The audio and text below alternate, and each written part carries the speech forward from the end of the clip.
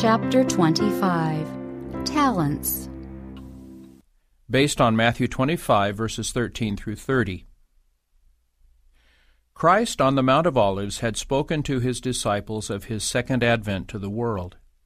He had specified certain signs that were to show when his coming was near, and had bidden his disciples watch and be ready. Again he repeated the warning, "Watch therefore, for ye know neither the day nor the hour wherein the Son of Man cometh." Then he showed what it means to watch for his coming. The time is to be spent not in idle waiting, but in diligent working. This lesson he taught in the parable of the talents. "The kingdom of heaven," he said, "is as a man traveling into a far country, who called his own servants, and delivered unto them his goods. And unto one he gave 5 talents, to another 2, and to another 1, to every man according to his several ability, and straightway took his journey." The man traveling into a far country represents Christ, who, when speaking this parable, was soon to depart from this earth to heaven. The bondservants, or slaves, of the parable represent the followers of Christ. We are not our own. We have been bought with a price, 1 Corinthians 6, verse 20, not with corruptible things as silver and gold, but with the precious blood of Christ, 1 Peter 1, 18 and 19, that they which live should not henceforth live unto themselves, but unto him which died for them and rose again, 2 Corinthians 5:15. All men have been bought with this infinite price. By pouring the whole treasury of heaven into this world, by giving us in Christ all heaven, God has purchased the will, the affections, the mind, the soul of every human being. Whether believers or unbelievers, all men are the Lord's property. All are called to do service for Him. And for the manner in which they have met this claim, all will be required to render an account at the great judgment day. But the claims of God are not recognized by all. It is those who profess to have accepted Christ's service who in the parable are represented as His own servants. Christ's followers have been redeemed for service. Our Lord teaches that the true object of life is ministry. Christ Himself was a worker, and to all His followers He gives the law of service, service to God and to their fellow men. Here Christ has presented to the world a higher conception of life than they had ever known. By living to minister for others, man is brought into connection with Christ. The law of service becomes the connecting link which binds us to God and to our fellow men. To His servants, Christ commits His goods, something to be put to use for Him. He gives to every man his work. Each has his place in the eternal plan of heaven. Each is to work in cooperation with Christ for the salvation of souls. Not more surely is the place prepared for us in the heavenly mansions than is the special place designated on earth where we are to work for God. The gifts of the Holy Spirit.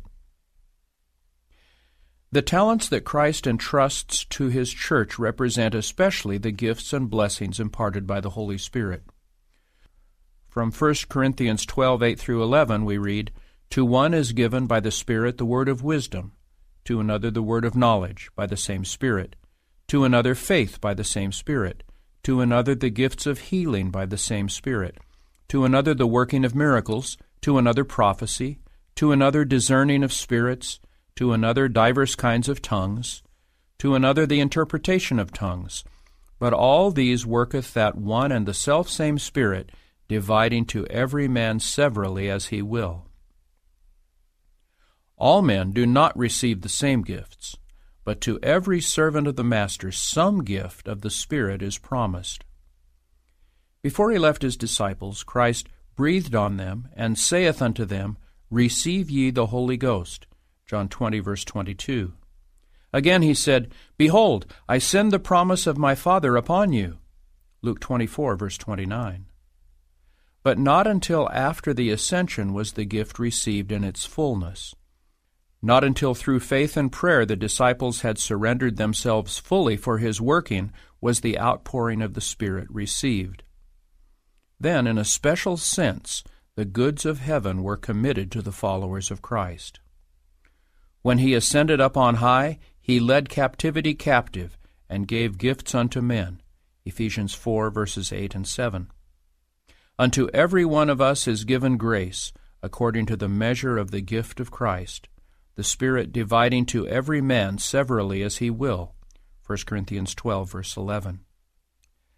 The gifts are already ours in Christ, but their actual possession depends upon our reception of the Spirit of God.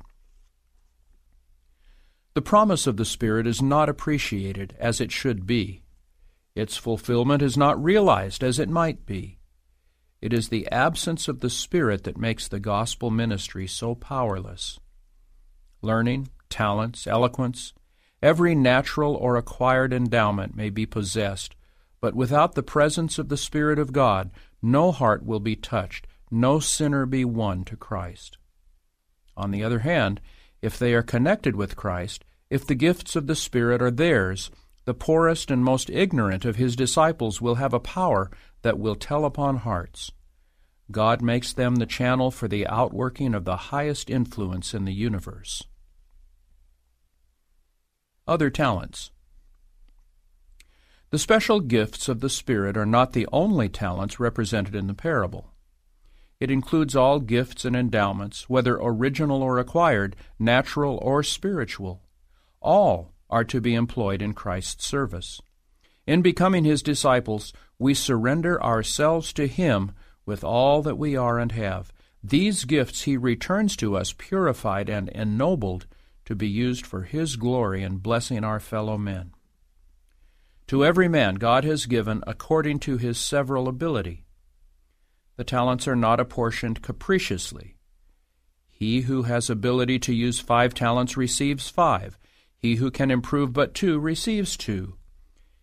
He who can wisely use only 1 receives 1. None need lament that they have not received larger gifts. For he who has apportioned to every man is equally honored by the improvement of each trust, whether it be great or small. The one to whom 5 talents have been committed is to render the improvement of 5. He who has but 1, the improvement of 1. God expects returns according to that a man hath, and not according to that he hath not. 2 Corinthians 8, verse 12. In the parable, he that had received the 5 talents went and traded with the same, and made them other 5 talents. And likewise he that had received 2, he also gained other 2.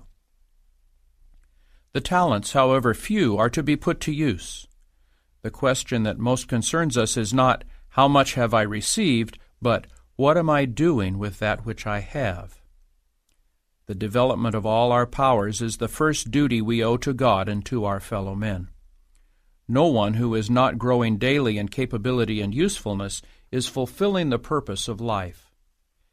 In making a profession of faith in Christ, we pledge ourselves to become all that it is possible for us to be as workers for the Master, and we should cultivate every faculty to the highest degree of perfection that we may do the greatest amount of good of which we are capable. The Lord has a great work to be done, and he will bequeath the most in the future life to those who do the most faithful, willing service in the present life. The Lord chooses his own agents, and each day, under different circumstances, he gives them a trial in his plan of operation. In each true-hearted endeavor to work out his plan, he chooses his agents not because they are perfect, but because, through a connection with him, they may gain perfection. God will accept only those who are determined to aim high. He places every human agent under obligation to do his best. Moral perfection is required of all. Never should we lower the standard of righteousness in order to accommodate inherited or cultivated tendencies to wrongdoing.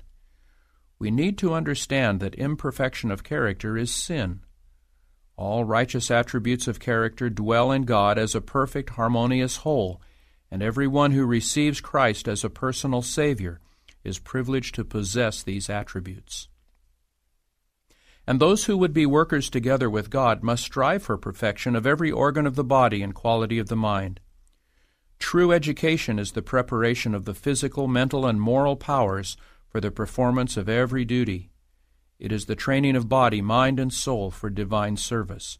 This is the education that will endure unto eternal life. Of every Christian, the Lord requires growth in efficiency and capability in every line. Christ has paid us our wages, even His own blood and suffering, to secure our willing service. He came to our world to give us an example of how we should work and what spirit we should bring into our labor. He desires us to study how we can best advance His work and glorify His name in the world, crowning with honor, with the greatest love and devotion, the Father who so loved the world that He gave His only begotten Son, that whosoever believeth in Him should not perish but have everlasting life. John 3:16. But Christ has given us no assurance that to attain perfection of character is an easy matter. A noble, all-round character is not inherited. It does not come to us by accident. A noble character is earned by individual effort through the merits and grace of Christ. God gives the talents, the powers of the mind. We form the character. It is formed by hard, stern battles with self. Conflict after conflict must be waged against hereditary tendencies. We shall have to criticize ourselves closely and allow not one unfavorable trait to remain uncorrected. Let no one say, "I cannot remedy my defects of character." If you come to this decision, you will certainly fail of obtaining everlasting life. The impossibility lies in your own will. If you will not, then you cannot overcome. The real difficulty arises from the corruption of an unsanctified heart and an unwillingness to submit to the control of God. Many whom God has qualified to do excellent work accomplish very little because they attempt little. Thousands pass through life as if they had no definite object for which to live, no standard to reach. Such will obtain a reward proportionate to their works.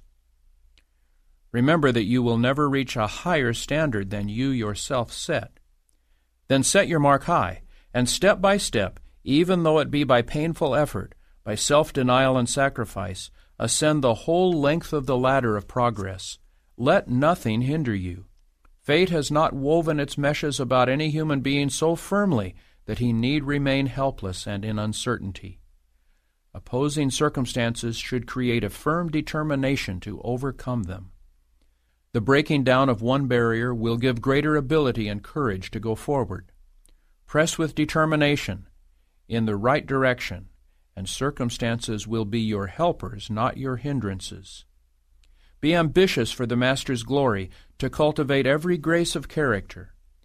In every phase of your character building, you are to please God.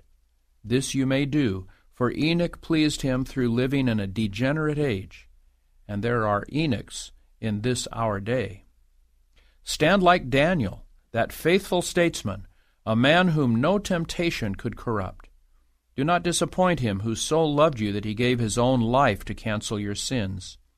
He says, "Without me ye can do nothing," John 15, verse 5. Remember this.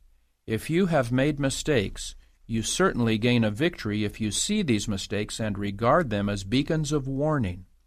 Thus you turn defeat into victory, disappointing the enemy and honoring your Redeemer. A character formed according to the divine likeness is the only treasure that we can take from this world to the next. Those who are under the instruction of Christ in this world will take every divine attainment with them to the heavenly mansions, and in heaven we are continually to improve. How important, then, is the development of character in this life? The heavenly intelligences will work with the human agent who seeks with determined faith that perfection of character which will reach out to perfection in action. To everyone engaged in this work, Christ says, "I am at your right hand to help you." As the will of man cooperates with the will of God, it becomes omnipotent. Whatever is to be done at his command may be accomplished in his strength. All his biddings are enablings. Mental faculties. God requires the training of the mental faculties. He designs that his servants shall possess more intelligence and clearer discernment than the worldling, and he is displeased with those who are too careless or too indolent to become efficient, well-informed workers. The Lord bids us love him with all the heart, and with all the soul, and with all the strength, and with all the mind. This lays upon us the obligation of developing the intellect to its fullest capacity, that with all the mind we may know and love our Creator. If placed under the control of his Spirit, the more thoroughly the intellect is cultivated, the more effectively it can be used in the service of God. The uneducated man who is consecrated to God and who longs to bless others can be and is used by the Lord in his service. But those who, with the same spirit of consecration, have had the benefit of a thorough education, can do a much more extensive work for Christ. They stand on vantage ground. The Lord desires us to obtain all the education possible, with the object in view of imparting our knowledge to others. None can know where or how they may be called to labor or to speak for God. Our Heavenly Father alone sees what he can make of men. There are before us possibilities which our feeble faith does not discern. Our minds should be so trained that, if necessary, we can present the truths of his word before the highest earthly authorities in such a way as to glorify his name. We should not let slip even one opportunity of qualifying ourselves intellectually to work for God. Let the youth who need an education set to work with a determination to obtain it. Do not wait for an opening. Make one for yourselves. Take hold in any small way that presents itself. Practice economy. Do not spend your means for the gratification of appetite or in pleasure-seeking. Be determined to become as useful and efficient as God calls you to be. Be thorough and faithful in whatever you undertake. Procure every advantage within your reach for strengthening the intellect. Let the study of books be combined with useful manual labor, and by faithful endeavor, watchfulness, and prayer secure the wisdom that is from above. This will give you an all-round education. Thus you may rise in character and gain an influence over other minds, enabling you to lead them in the path of uprightness and holiness. Far more might be accomplished in the work of self-education if we were awake to our own opportunities and privileges. True education means more than the colleges can give. While the study of the sciences is not to be neglected, there is a higher training to be obtained through a vital connection with God. Let every student take his Bible and place himself in communion with the great teacher. Let the mind be trained and disciplined to wrestle with hard problems in search for divine truth. Those who hunger for knowledge that they may bless their fellow men will themselves receive blessing from God. Through the study of his word, their mental powers will be aroused to earnest activity. There will be an expansion and development of the faculties, and the mind will acquire power and efficiency. Self-discipline must be practiced by everyone who would be a worker for God. This will accomplish more than eloquence or the most brilliant talents. An ordinary mind, well disciplined, will accomplish more and higher work than will the most highly educated mind and the greatest talents without self-control. Speech. The power of speech is a talent that should be diligently cultivated. Of all the gifts we have received from God, none is capable of being a greater blessing than this. With the voice we convince and persuade. With it we offer prayer and praise to God, and with it we tell others of the Redeemer's love.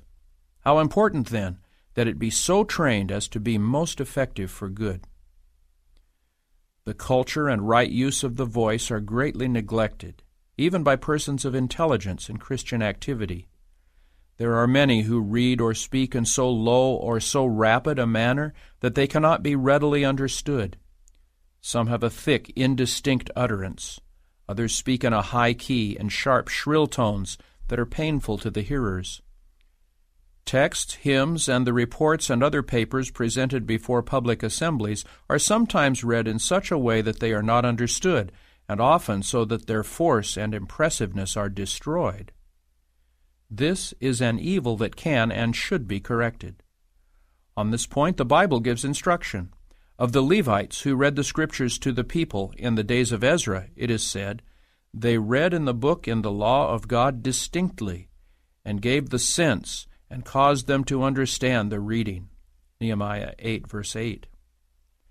By diligent effort, all may acquire the power to read intelligibly and to speak in a full, clear, round tone in a distinct and impressive manner.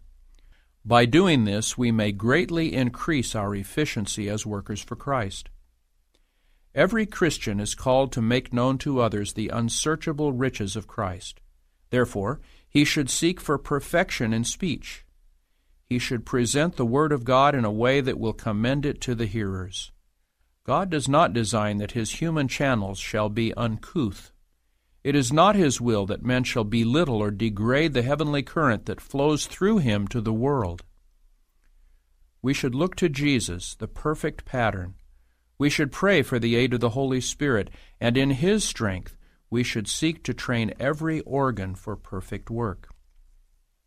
Especially is this true of those who are called to public service. Every minister and every teacher should bear in mind that he is giving to the people a message that involves eternal interests. The truth spoken will judge them in the great day of final reckoning.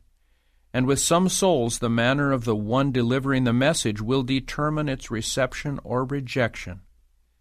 Then let the word be so spoken that it will appeal to the understanding and impress the heart.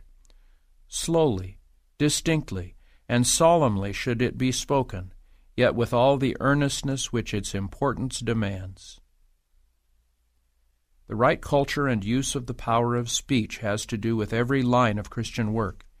It enters into the home life and into all our intercourse with one another.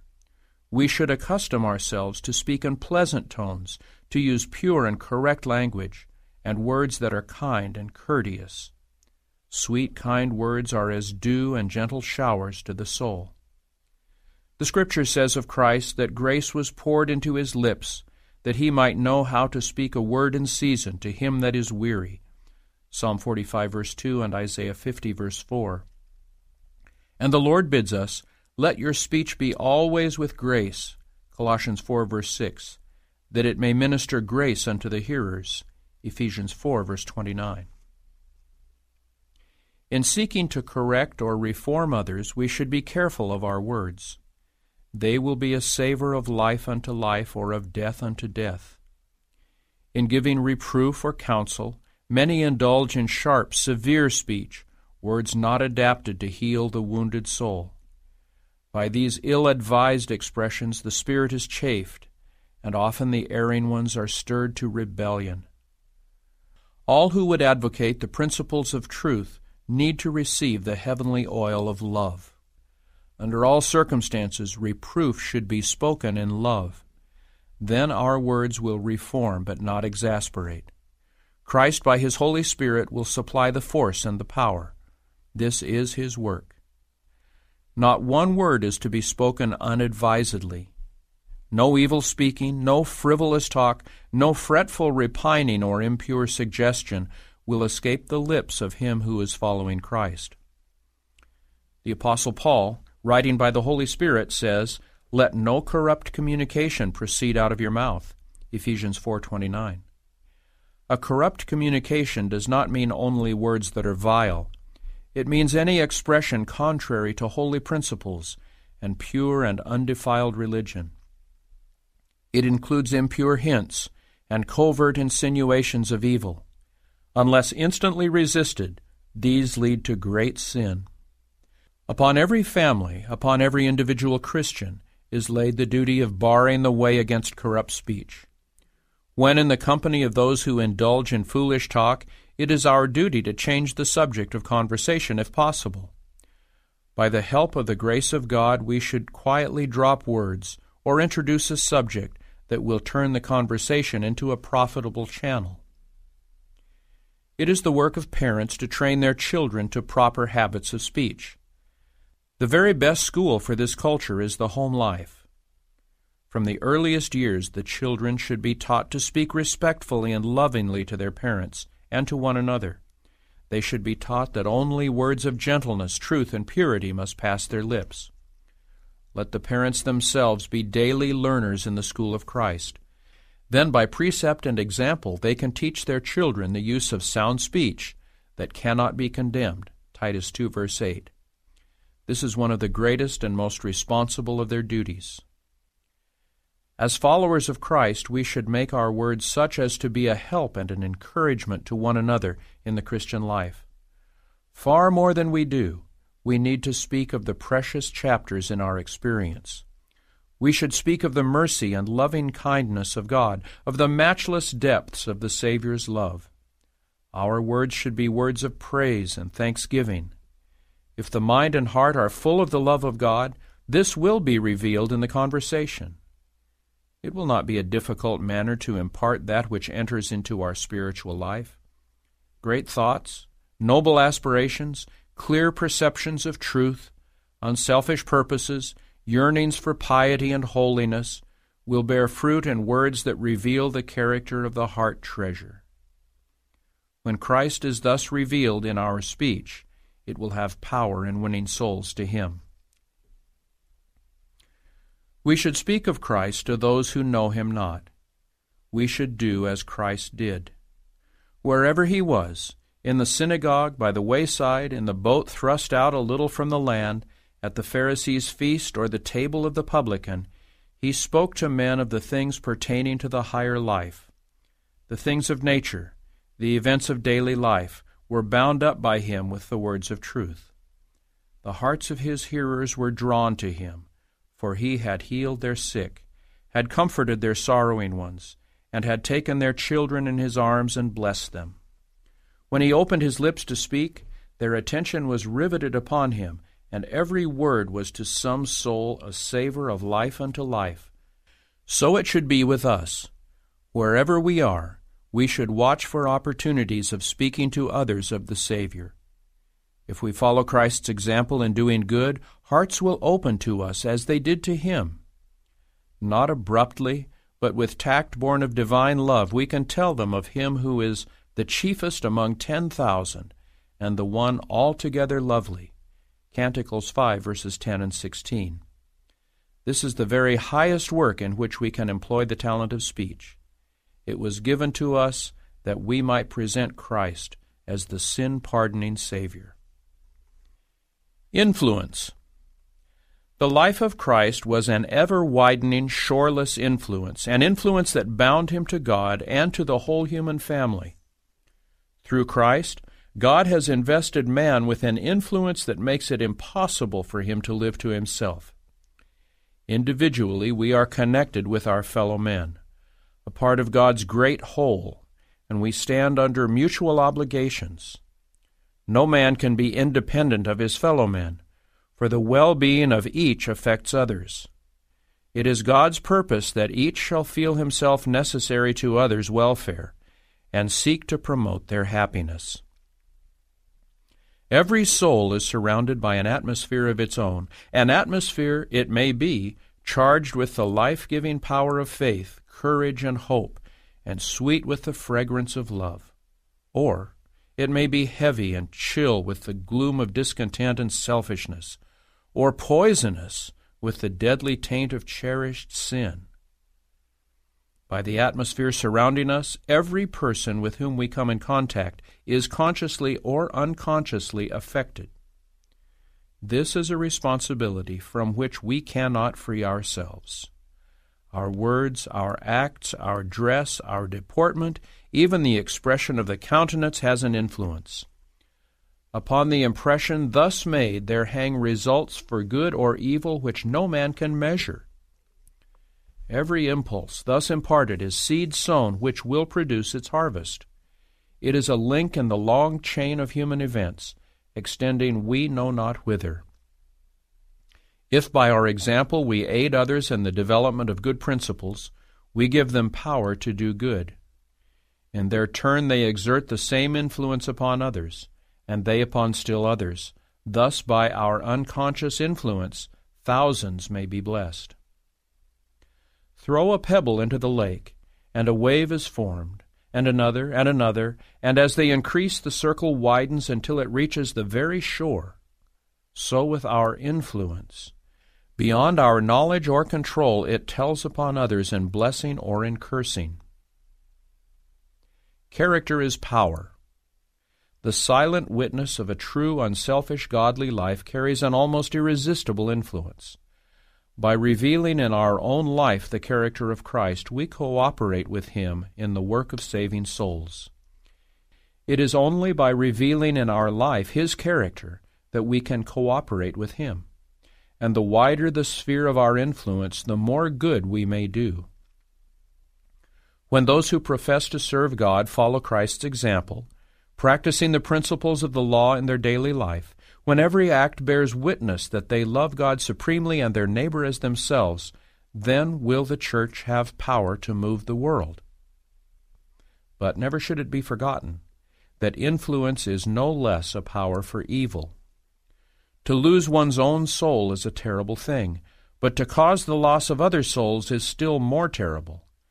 That our influence should be a savor of death unto death is a fearful thought, yet this is possible.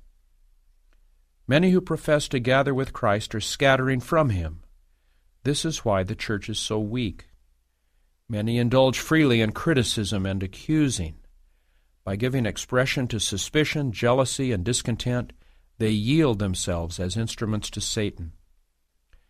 Before they realize what they are doing, the adversary has through them accomplished his purpose. The impression of evil has been made. The shadow has been cast. The arrows of Satan have found their mark. Distrust, unbelief, and downright infidelity have fastened upon those who otherwise might have accepted Christ. Meanwhile, the workers for Satan look complacently upon those whom they have driven to skepticism, and who are now hardened against reproof and entreaty. They flatter themselves that in comparison with these souls they are virtuous and righteous. They do not realize that these sad wrecks of character are the work of their own unbridled tongues and rebellious hearts. It is through their influence that these tempted ones have fallen. So frivolity, selfish indulgence, and careless indifference on the part of professed Christians are turning away many souls from the path of life. Many there are who will fear to meet at the bar of God the results of their influence. It is only through the grace of God that we can make a right use of this endowment. There is nothing in us of ourselves by which we can influence others for good. If we realize our helplessness and our need of divine power, we shall not trust to ourselves. We know not what results a day, an hour, or a moment may determine, and never should we begin the day without committing our ways to our Heavenly Father. His angels are appointed to watch over us, and if we put ourselves under their guardianship, then in every time of danger they will be at our right hand. When unconsciously we are in danger of exerting a wrong influence, the angels will be by our side, prompting us to a better course, choosing our words for us, and influencing our actions. Thus, our influence may be a silent, unconscious, but mighty power in drawing others to Christ and the heavenly world. Time. Our time belongs to God. Every moment is His, and we are under the most solemn obligation to improve it to His glory. Of no talent He has given will He require a more strict account than of our time. The value of time is beyond computation. Christ regarded every moment as precious, and it is thus that we should regard it. Life is too short to be trifled away. We have but a few days of probation in which to prepare for eternity. We have no time to waste, no time to devote to selfish pleasure, no time for the indulgence of sin. It is now that we are to form characters for the future immortal life. It is now that we are to prepare for the searching judgment. The human family have scarcely begun to live when they begin to die, and the world's incessant labor ends in nothingness unless a true knowledge in regard to eternal life is gained. The man who appreciates time as his working day will fit himself for a mansion and for a life that is immortal. It is well that he was born. We are admonished to redeem the time, but time squandered can never be recovered. We cannot call back even one moment. The only way in which we can redeem our time is by making the most of that which remains, by being co-workers with God in His great plan of redemption. In him who does this, a transformation of character takes place. He becomes a son of God, a member of the royal family, a child of the heavenly King. He is fitted to be the companion of the angels. Now is our time to labor for the salvation of our fellow men. There are some who think that if they give money to the cause of Christ, this is all they are required to do. The precious time in which they might do personal service for Him passes unimproved. But it is the privilege and duty of all who have health and strength to render to God active service. All are to labor in winning souls to Christ. Donations of money cannot take the place of this. Every moment is freighted with eternal consequences. We are to stand as minutemen, ready for service at a moment's notice. The opportunity that is now ours to speak to some needy soul the word of life may never offer again.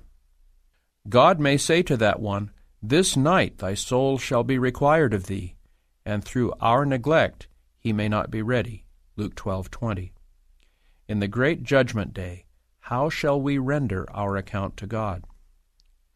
Life is too solemn to be absorbed in temporal and earthly matters, in a treadmill of care and anxiety for the things that are but an atom in comparison with the things of eternal interest.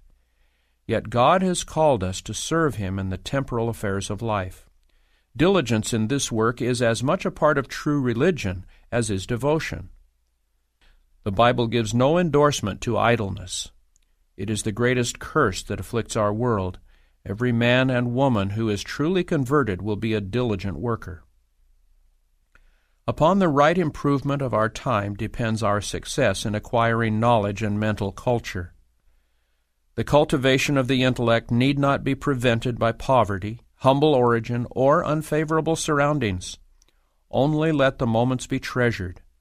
A few moments here and a few there that might be frittered away in aimless talk, the morning hours so often wasted in bed, the time spent in traveling on trams or railway cars or waiting at the station, the moments of waiting for meals, waiting for those who are tardy in keeping an appointment. If a book were kept at hand, and these fragments of time were improved in study, reading, or careful thought, what might not be accomplished? A resolute purpose, persistent industry, and careful economy of time will enable men to acquire knowledge and mental discipline which will qualify them for almost any position of influence and usefulness. It is the duty of every Christian to acquire habits of order, thoroughness, and dispatch. There is no excuse for slow bungling at work of any character. When one is always at work and the work is never done, it is because mind and heart are not put into the labor. The one who is slow and who works at a disadvantage should realize that these are faults to be corrected. He needs to exercise his mind in planning how to use the time so as to secure the best results. By tact and method, some will accomplish as much in 5 hours as others do in 10. Some who are engaged in domestic labor are always at work, not because they have so much to do, but because they do not plan so as to save time. By their slow, dilatory ways they make much work out of very little. But all who will may overcome these fussy, lingering habits. In their work let them have a definite aim. Decide how long a time is required for a given task, and then bend every effort toward accomplishing the work in the given time. The exercise of the willpower will make the hands move deftly. Through lack of determination to take themselves in hand and reform, persons can become stereotyped in a wrong course of action, or by cultivating their powers they may acquire ability to do the very best of service. Then they will find themselves in demand anywhere and everywhere. They will be appreciated for all that they are worth. By many children and youth time is wasted that might be spent in carrying home burdens, and thus showing a loving interest in father and mother. The youth might take upon their strong young shoulders many responsibilities which someone must bear. The life of Christ from his earliest years was a life of earnest activity. He lived not to please himself. He was the Son of the infinite God, yet he worked at the carpenter's trade with his father Joseph. His trade was significant. He had come into the world as the character builder, and as such all his work was perfect. Into all his secular labor he brought the same perfection as into the characters he was transforming by his divine power. He is our pattern. Parents should teach their children the value and right use of time. Teach them that to do something which will honor God and bless humanity is worth striving for. Even in their early years, they can be missionaries for God. Parents cannot commit a greater sin than to allow their children to have nothing to do. The children soon learn to love idleness, and they grow up shiftless, useless men and women. When they are old enough to earn their living and find employment, they work in a lazy, droning way, yet expect to be paid as much as if they were faithful. There is a worldwide difference between this class of workers and those who realize that they must be faithful stewards. Indolent, careless habits indulged in secular work will be brought into the religious life and will unfit one to do any efficient service for God. Many who through diligent labor might have been a blessing to the world have been ruined through idleness. Lack of employment and of steadfast purpose opens the door to 1,000 temptations. Evil companions and vicious habits deprave mind and soul, and the result is ruin for this life and for the life to come. Whatever the line of work in which we engage, the Word of God teaches us to be not slothful in business, fervent in spirit, serving the Lord. Whatsoever thy hand findeth to do, do it with thy might, knowing that of the Lord ye shall receive the reward of the inheritance, for ye serve the Lord Christ. Romans 12:11, Ecclesiastes 9:10, and Colossians 3, verse 24. Health. Health is a blessing of which few appreciate the value. Yet upon it the efficiency of our mental and physical powers largely depends. Our impulses and passions have their seat in the body, and it must be kept in the best condition physically and under the most spiritual influences in order that our talents may be put to the highest use. Anything that lessens physical strength enfeebles the mind and makes it less capable of discriminating between right and wrong. We become less capable of choosing the good and have less strength of will to do that which we know to be right. The misuse of our physical powers shortens the period of time in which our lives can be used for the glory of God, and it unfits us to accomplish the work God has given us to do. By allowing ourselves to form wrong habits, by keeping late hours, by gratifying appetite at the expense of health, we lay the foundation for feebleness. By neglecting physical exercise, by overworking mind or body, we unbalance the nervous system. Those who thus shorten their lives and unfit themselves for service by disregarding nature's laws are guilty of robbery toward God, and they are robbing their fellow men also. The opportunity of blessing others, the very work for which God sent them into the world, has by their own course of action been cut short, and they have unfitted themselves to do even that which in a briefer period of time they might have accomplished. The Lord holds us guilty when by our injurious habits we thus deprive the world of good.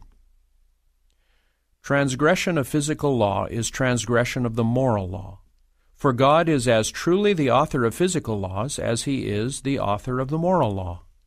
His law is written with his own finger upon every nerve, every muscle, every faculty which has been entrusted to man, and every misuse of any part of our organism is a violation of that law. All should have an intelligent knowledge of the human frame, that they may keep their bodies in the condition necessary to do the work of the Lord. The physical life is to be carefully preserved and developed, that through humanity the divine nature may be revealed in its fullness. The relation of the physical organism to the spiritual life is one of the most important branches of education. It should receive careful attention in the home and in the school. All need to become acquainted with their physical structure and the laws that control natural life. He who remains in willing ignorance of the laws of his physical being and who violates them through ignorance is sinning against God. All should place themselves in the best possible relation to life and health. Our habits should be brought under the control of a mind that is itself under the control of God. Know ye not, says the Apostle Paul, that your body is the temple of the Holy Ghost which is in you, which ye have of God, and ye are not your own? For ye are bought with a price. Therefore, glorify God in your body and in your spirit, which are God's. 1 Corinthians 6:19 and 20. Strength. We are to love God not only with all the heart, mind, and soul, but with all the strength. This covers the full intelligent use of the physical powers. Christ was a true worker in temporal as well as in spiritual things, and into all his work he brought a determination to do his Father's will. The things of heaven and earth are more closely connected and are more directly under the supervision of Christ than many realize. It was Christ who planned the arrangement for the first earthly tabernacle. He gave every specification in regard to the building of Solomon's temple. The one who in his earthly life worked as a carpenter in the village of Nazareth was the heavenly architect who marked out the plan for the sacred building where his name was to be honored. It was Christ who gave to the builders of the tabernacle wisdom to execute the most skillful and beautiful workmanship. He said, "See, I have called by name Bezaleel, the son of Uri, the son of Hur, of the tribe of Judah, and I have filled him with the Spirit of God, in wisdom and in understanding and in knowledge and in all manner of workmanship. And I, behold, I have given with him Aholiab, the son of Ahisamach, of the tribe of Dan. And in the hearts of all that are wise-hearted I have put wisdom, that they may make all that I have commanded thee." Exodus 31, verses 2 through 6. God desires that his workers in every line shall look to him as the giver of all they possess. All right inventions and improvements have their source in him who is wonderful in counsel and excellent in working. The skillful touch of the physician's hand, his power over nerve and muscle, his knowledge of the delicate organism of the body, is the wisdom of divine power to be used in behalf of the suffering. The skill with which the carpenter uses the hammer, the strength with which the blacksmith makes the anvil ring, comes from God. He has entrusted men with talents, and he expects them to look to him for counsel. Whatever we do, in whatever department of the work we are placed, he desires to control our minds that we may do perfect work. Religion and business are not two separate things. They are one. Bible religion is to be interwoven with all we do or say. Divine and human agencies are to combine in temporal as well as in spiritual achievements. They are to be united in all human pursuits, in mechanical and agricultural labors, in mercantile and scientific enterprises. There must be cooperation in everything embraced in Christian activity. God has proclaimed the principles on which alone this cooperation is possible. His glory must be the motive of all who are laborers together with him. All our work is to be done from love to God and in accordance with his will. It is just as essential to do the will of God when erecting a building as when taking part in a religious service. And if the workers have brought the right principles into their own character-making, then in the erection of every building they will grow in grace and knowledge. But God will not accept the greatest talents or the most splendid service unless self is laid upon the altar, a living, consuming sacrifice. The root must be holy, else there can be no fruit acceptable to God. The Lord made Daniel and Joseph shrewd managers. He could work through them because they did not live to please their own inclination, but to please God. The case of Daniel has a lesson for us. It reveals the fact that a businessman is not necessarily a sharp policy man. He can be instructed by God at every step. Daniel, while prime minister of the kingdom of Babylon, was a prophet of God, receiving the light of heavenly inspiration.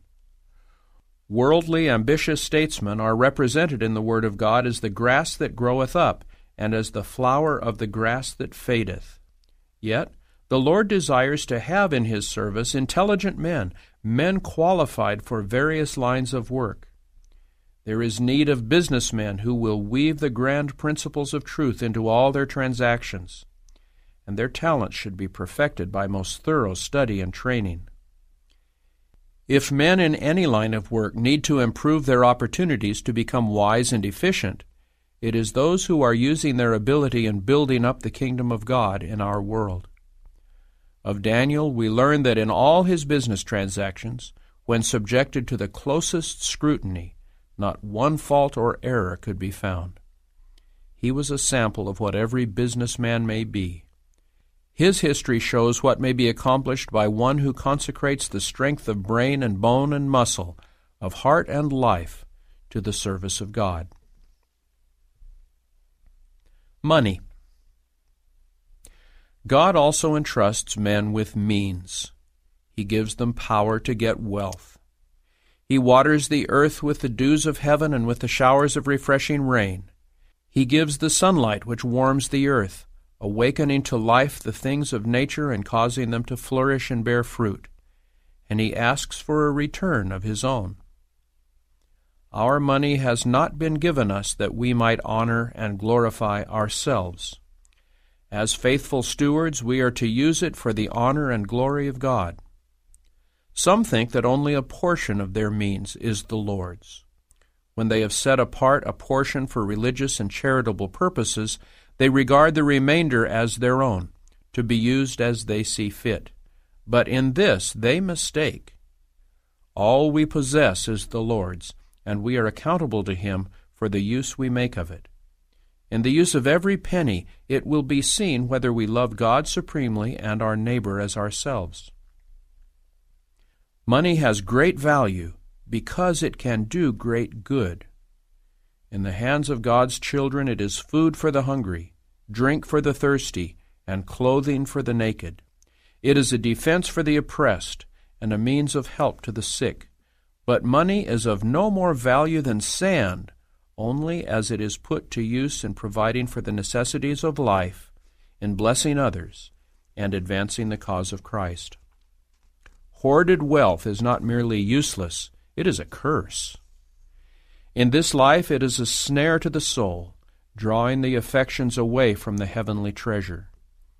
In the great day of God, its witness to unused talents and neglected opportunities will condemn its possessor. The Scripture says, "Go to now, ye rich men, weep and howl for your miseries that shall come upon you. Your riches are corrupted, and your garments are moth-eaten. Your gold and silver is cankered, and the rust of them shall bear witness against you, and shall eat your flesh as it were fire. Ye have heaped treasure together for the last days. Behold, the hire of the laborers who have reaped down your fields, which is of you kept back by fraud, crieth. And the cries of them which have reaped are entered into the ears of the Lord of Sabaoth." James 5, verses 1 through 4. But Christ sanctions no lavish or careless use of means.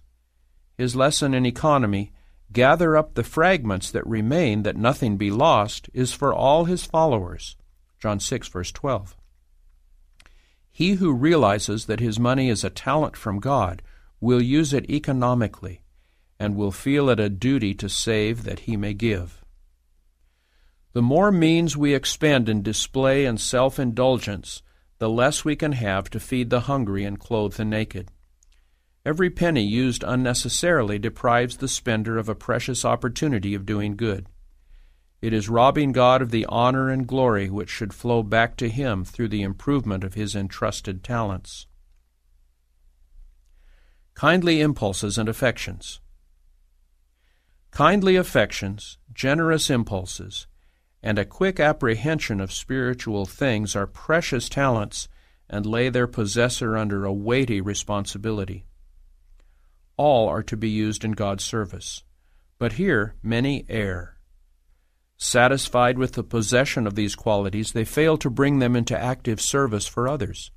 They flatter themselves that if they had opportunity, if circumstances were favorable, they would do a great and good work, but they are awaiting the opportunity.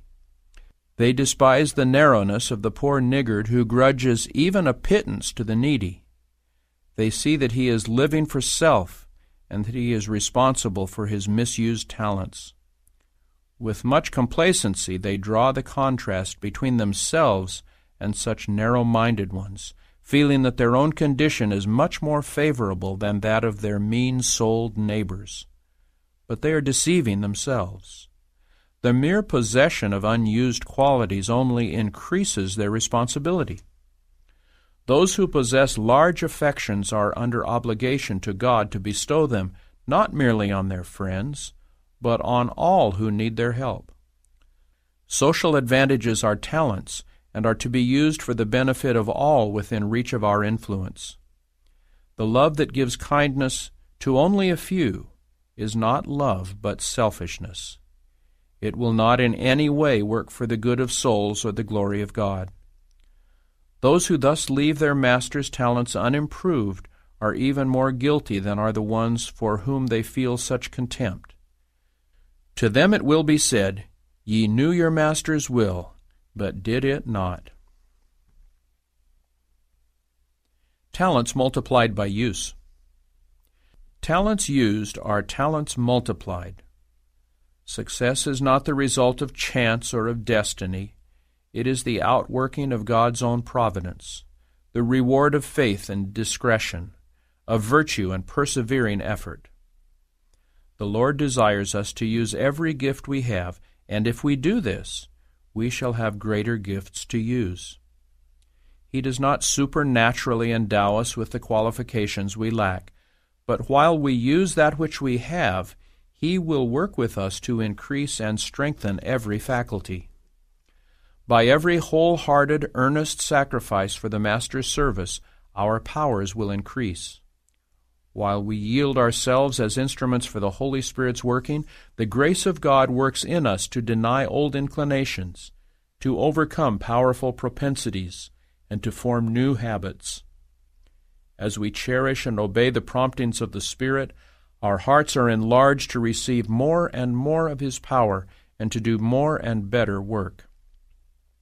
Dormant energies are aroused, and palsied faculties receive new life. The humble worker who obediently responds to the call of God may be sure of receiving divine assistance. To accept so great and holy a responsibility is itself elevating to the character.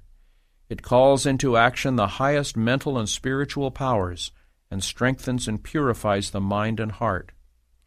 Through faith in the power of God, it is wonderful how strong a weak man may become, how decided his efforts, how prolific of great results.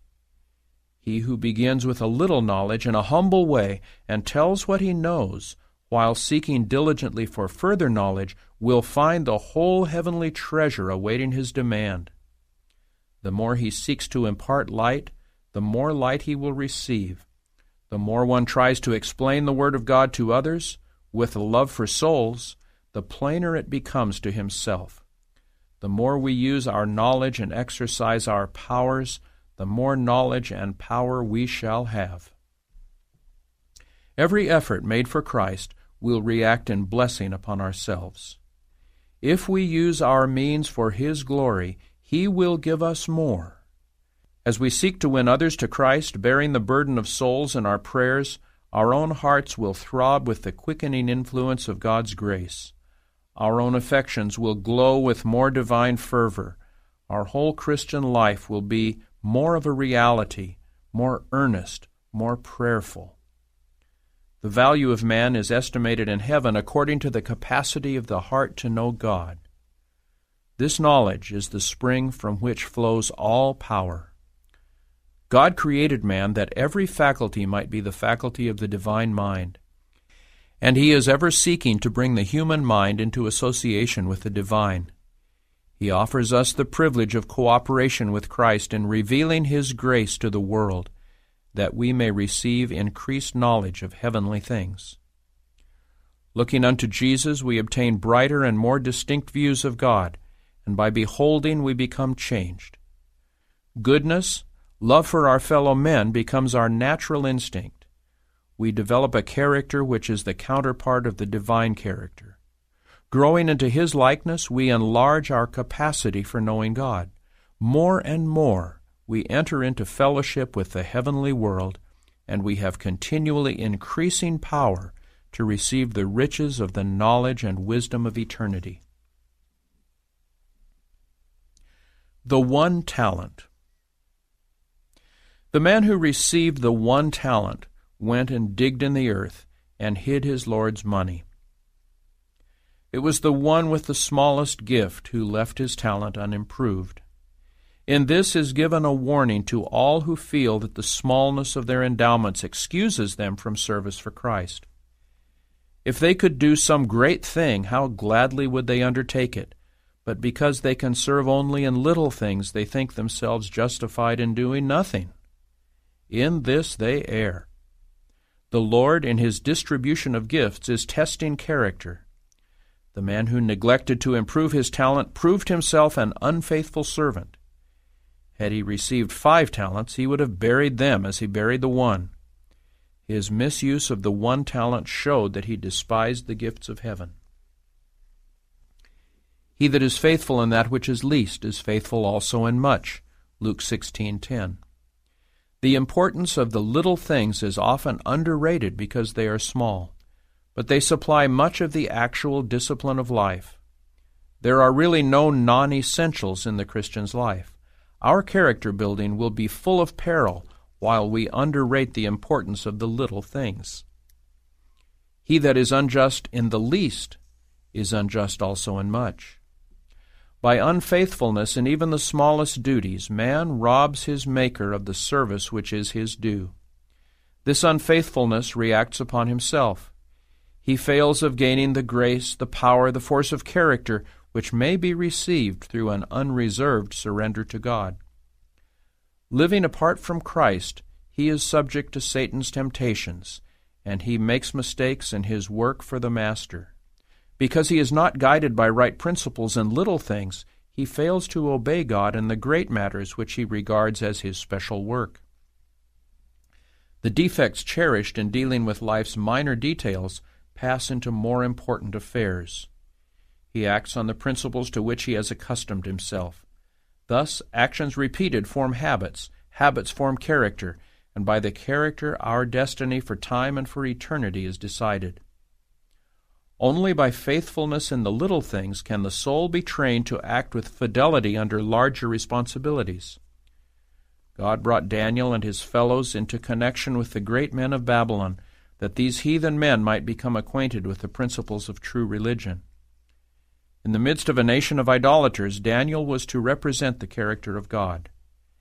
How did he become fitted for a position of so great trust and honor? It was his faithfulness in the little things that gave complexion to his whole life. He honored God in the smallest duties, and the Lord cooperated with him. To Daniel and his companions God gave knowledge and skill in all learning and wisdom, and Daniel had understanding in all visions and dreams.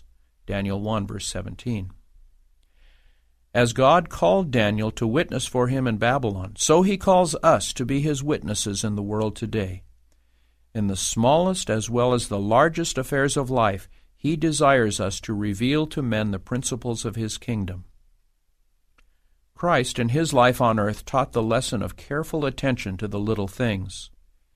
The great work of redemption weighed continually upon his soul, As he was teaching and healing, all the energies of mind and body were taxed to the utmost, yet he noticed the most simple things in life and in nature.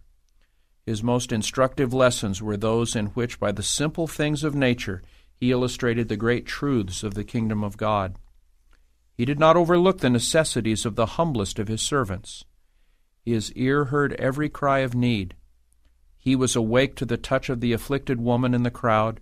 The very slightest touch of faith brought a response. When he raised from the dead the daughter of Jairus, he reminded her parents that she must have something to eat. When by his own mighty power he rose from the tomb, he did not disdain to fold and put carefully in the proper place the grave clothes in which he had been laid away. The work to which as Christians we are called is to cooperate with Christ for the salvation of souls. This work we have entered into covenant with him to do. To neglect the work is to prove disloyal to Christ, but in order to accomplish this work we must follow his example of faithful, conscientious attention to the little things. This is the secret of success in every line of Christian effort and influence. The Lord desires his people to reach the highest round of the ladder, that they may glorify him by possessing the ability he is willing to bestow. Through the grace of God, every provision has been made for us to reveal that we act upon better plans than those upon which the world acts. We are to show a superiority in intellect, in understanding, in skill and knowledge, because we believe in God and in his power to work upon human hearts. But those who have not a large endowment of gifts need not become discouraged. Let them use what they have, faithfully guarding every weak point in their characters, seeking by divine grace to make it strong. Into every action of life we are to weave faithfulness and loyalty, cultivating the attributes that will enable us to accomplish the work. Habits of negligence should be resolutely overcome. Many think it a sufficient excuse for the grossest errors to plead forgetfulness. But do they not, as well as others, possess intellectual faculties? Then they should discipline their minds to be retentive. It is a sin to forget, a sin to be negligent. If you form a habit of negligence, you may neglect your own soul's salvation and at last find that you are unready for the kingdom of God. Great truths must be brought into little things. Practical religion is to be carried into the lowly duties of daily life. The greatest qualification for any man is to obey implicitly the word of the Lord. Because they are not connected with some directly religious work, many feel that their lives are useless, that they are doing nothing for the advancement of God's kingdom. But this is a mistake. If their work is that which someone must do, they should not accuse themselves of uselessness in the great household of God. The humblest duties are not to be ignored. Any honest work is a blessing, and faithfulness in it may prove a training for higher trusts. However lowly, any work done for God with a full surrender of self is as acceptable to him as the highest service. No offering is small that is given with true heartedness and gladness of soul. Wherever we may be, Christ bids us take up the duty that presents itself. If this is in the home, take hold willingly and earnestly to make home a pleasant place. If you are a mother, train your children for Christ. This is as verily a work for God as is that of the minister in the pulpit. If your duty is in the kitchen, seek to be a perfect cook. Prepare food that will be healthful, nourishing, and appetizing. And as you employ the best ingredients in preparing food, remember that you are to give your mind the best thoughts. If it is your work to till the soil or to engage in any other trade or occupation, make a success of the present duty. Put your mind on what you are doing. In all your work, represent Christ. Do as he would do in your place. However small your talent, God has a place for it. That one talent wisely used will accomplish its appointed work. By faithfulness in little duties, we are to work on the plan of addition, and God will work for us on the plan of multiplication. These littles will become the most precious influences in his work. Let a living faith run like threads of gold through the performance of even the smallest duties. Then all the daily work will promote Christian growth. There will be a continual looking unto Jesus. Love for Him will give vital force to everything that is undertaken. Thus, through the right use of our talents, we may link ourselves by a golden chain to the higher world. This is true sanctification. For sanctification consists in the cheerful performance of daily duties in perfect obedience to the will of God. But many Christians are waiting for some great work to be brought to them. Because they cannot find a place large enough to satisfy their ambition, they fail to perform faithfully the common duties of life. These seem to them uninteresting. Day by day they let slip opportunities for showing their faithfulness to God. While they are waiting for some great work, life passes away, its purposes unfulfilled, its work unaccomplished. The talents returned. After a long time the Lord of those servants cometh and reckoneth with them. When the Lord takes account of His servants, the return from every talent will be scrutinized.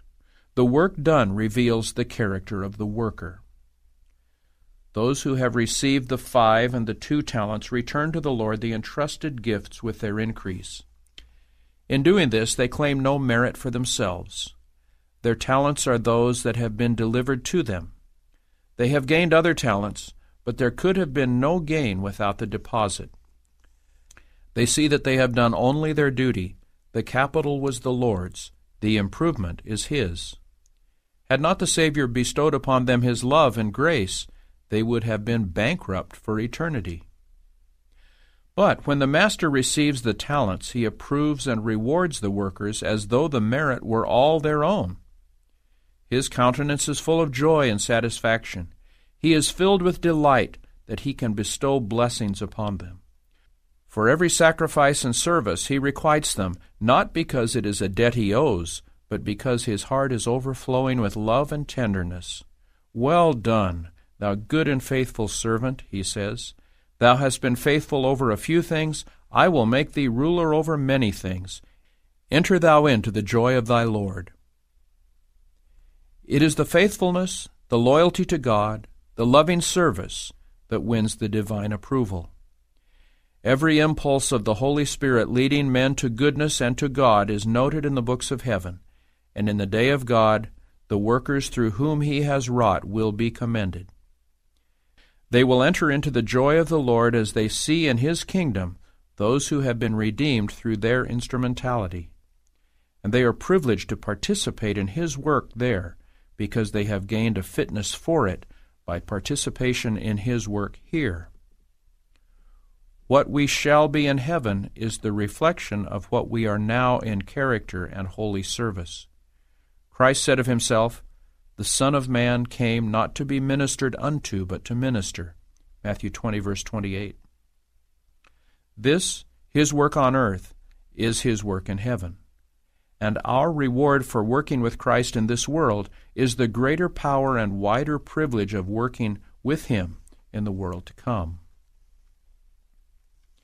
Then he which had received the 1 talent came and said, Lord, I knew thee, that thou art an hard man, reaping where thou hast not sown, and gathering where thou hast not strewed.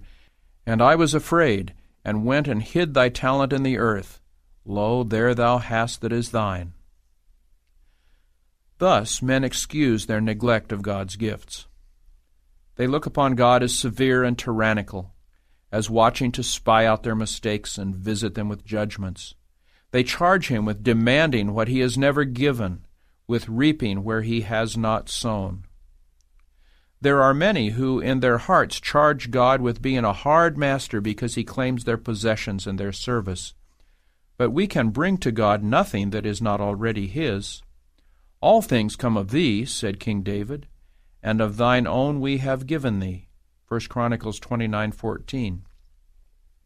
All things are God's, not only by creation but by redemption.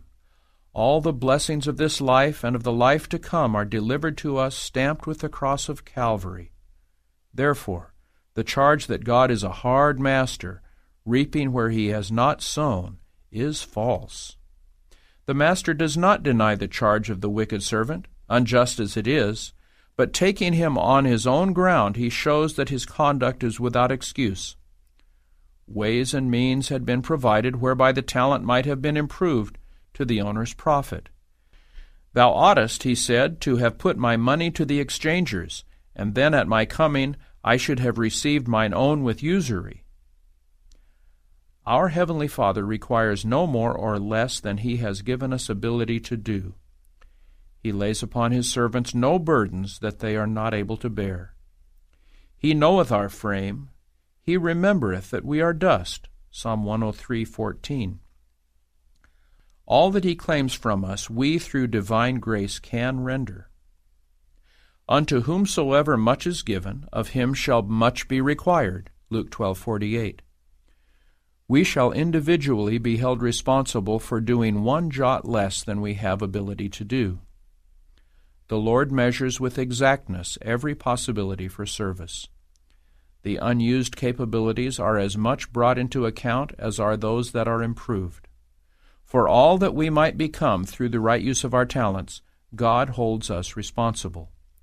We shall be judged according to what we ought to have done, but did not accomplish, because we did not use our powers to glorify God. Even if we do not lose our souls, we shall realize in eternity the result of our unused talents. For all the knowledge and ability that we might have gained and did not, there will be an eternal loss. But when we give ourselves wholly to God and in our work follow His directions, He makes Himself responsible for its accomplishment. He would not have us conjecture as to the success of our honest endeavors. Not once should we even think of failure. We are to cooperate with One who knows no failure. We should not talk of our own weakness and inability. This is a manifest distrust of God, a denial of His word. When we murmur because of our burdens or refuse the responsibilities He calls upon us to bear, we are virtually saying that He is a hard master, that He requires what He has not given us power to do. The spirit of the slothful servant we are often fain to call humility, but true humility is widely different. To be clothed with humility does not mean that we are to be dwarfs in intellect, deficient in aspiration, and cowardly in our lives, shunning burdens lest we fail to carry them successfully. Real humility fulfills God's purposes by depending upon His strength. God works by whom He will. He sometimes selects the humblest instrument to do the greatest work, for His power is revealed through the weakness of men. We have our standard, and by it we pronounce one thing great and another small, but God does not estimate according to our rule. We are not to suppose that what is great to us must be great to God, or that what is small to us must be small to Him. It does not rest with us to pass judgment on our talents or to choose our work. We are to take up the burdens that God appoints, bearing them for His sake, and ever going to Him for rest. Whatever our work, God is honored by wholehearted, cheerful service. He is pleased when we take up our duties with gratitude, rejoicing that we are accounted worthy to be co-laborers with Him. The talent removed. Upon the slothful servant the sentence was, Take therefore the talent from him, and give it unto him which hath 10 talents. Here, as in the reward of the faithful worker, is indicated not merely the reward at the final judgment, but the gradual process of retribution in this life. As in the natural, so in the spiritual world, every power unused will weaken and decay. Activity is the law of life. Idleness is death. The manifestation of the Spirit is given to every man to profit withal. 1 Corinthians 12:7. Employed to bless others, his gifts increase. Shut up to self-serving, they diminish and are finally withdrawn. He who refuses to impart that which he has received will at last find that he has nothing to give. he is consenting to a process that surely dwarfs and finally destroys the faculties of the soul. Let none suppose that they can live a life of selfishness and then, having served their own interests, enter into the joy of their Lord. In the joy of unselfish love they could not participate. They would not be fitted for the heavenly courts. They could not appreciate the pure atmosphere of love that pervades heaven. The voices of the angels and the music of their harps would not satisfy them. To their minds the science of heaven would be as an enigma. In the great judgment day, those who have not worked for Christ, those who have drifted along, carrying no responsibility, thinking of themselves, pleasing themselves, will be placed by the judge of all the earth with those who did evil. They receive the same condemnation. Many who profess to be Christians neglect the claims of God, and yet they do not feel that in this there is any wrong. They know that the blasphemer, the murderer, the adulterer deserves punishment, but as for them, they enjoy the services of religion. They love to hear the gospel preached, and therefore they think themselves Christians. Though they have spent their lives in caring for themselves, they will be as much surprised as was the unfaithful servant in the parable to hear the sentence, "Take the talent from him."